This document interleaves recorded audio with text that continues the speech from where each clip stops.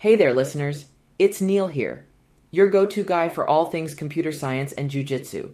In today's podcast, we're about to delve into an interesting concept, something known as optimal stopping. Intriguing, isn't it? Now, optimal stopping is a fancy term for a pretty common situation. Picture this. There are moments in life when we need to stop, take a breath, and make a decision. And this is where the secretary problem, a popular mathematical quandary, steps in. Imagine you're conducting interviews. After each one, you face a decision. Hire them or let them go. But here's the catch. Once gone, they're gone for good. There's no do-overs. Now, our mathematical friends propose an interesting solution. Hold off on decision-making until you've seen 37% of the total candidates. Then, hire the next one who's better than all the previous ones. Sound a bit outlandish? Well, surprisingly, it works. Here's where the balance is key. Decide too early, and you might miss out on a better option. Wait too long, and you might be left with slim pickings. This 37% rule helps us strike the right balance, giving us a high chance of picking one of the best candidates. It's just like mastering a jujitsu move. Timing is everything.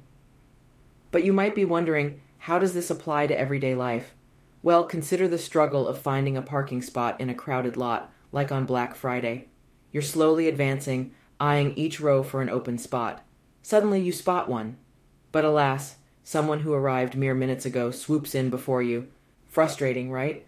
But perhaps they were applying the principle of optimal stopping. Here's how it works in a parking lot scenario.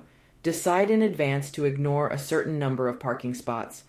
This allows you to quickly maneuver through the lot without wasting time checking out already occupied spots. Now, if the parking lot is particularly crowded, we can employ a variant of the 37% rule, the look-then-leap rule.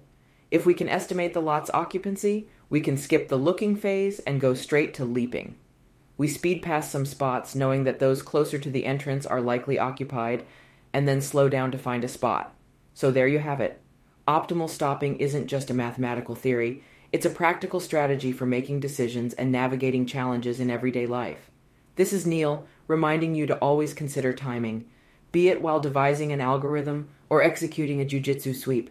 Catch you on the flip side, folks.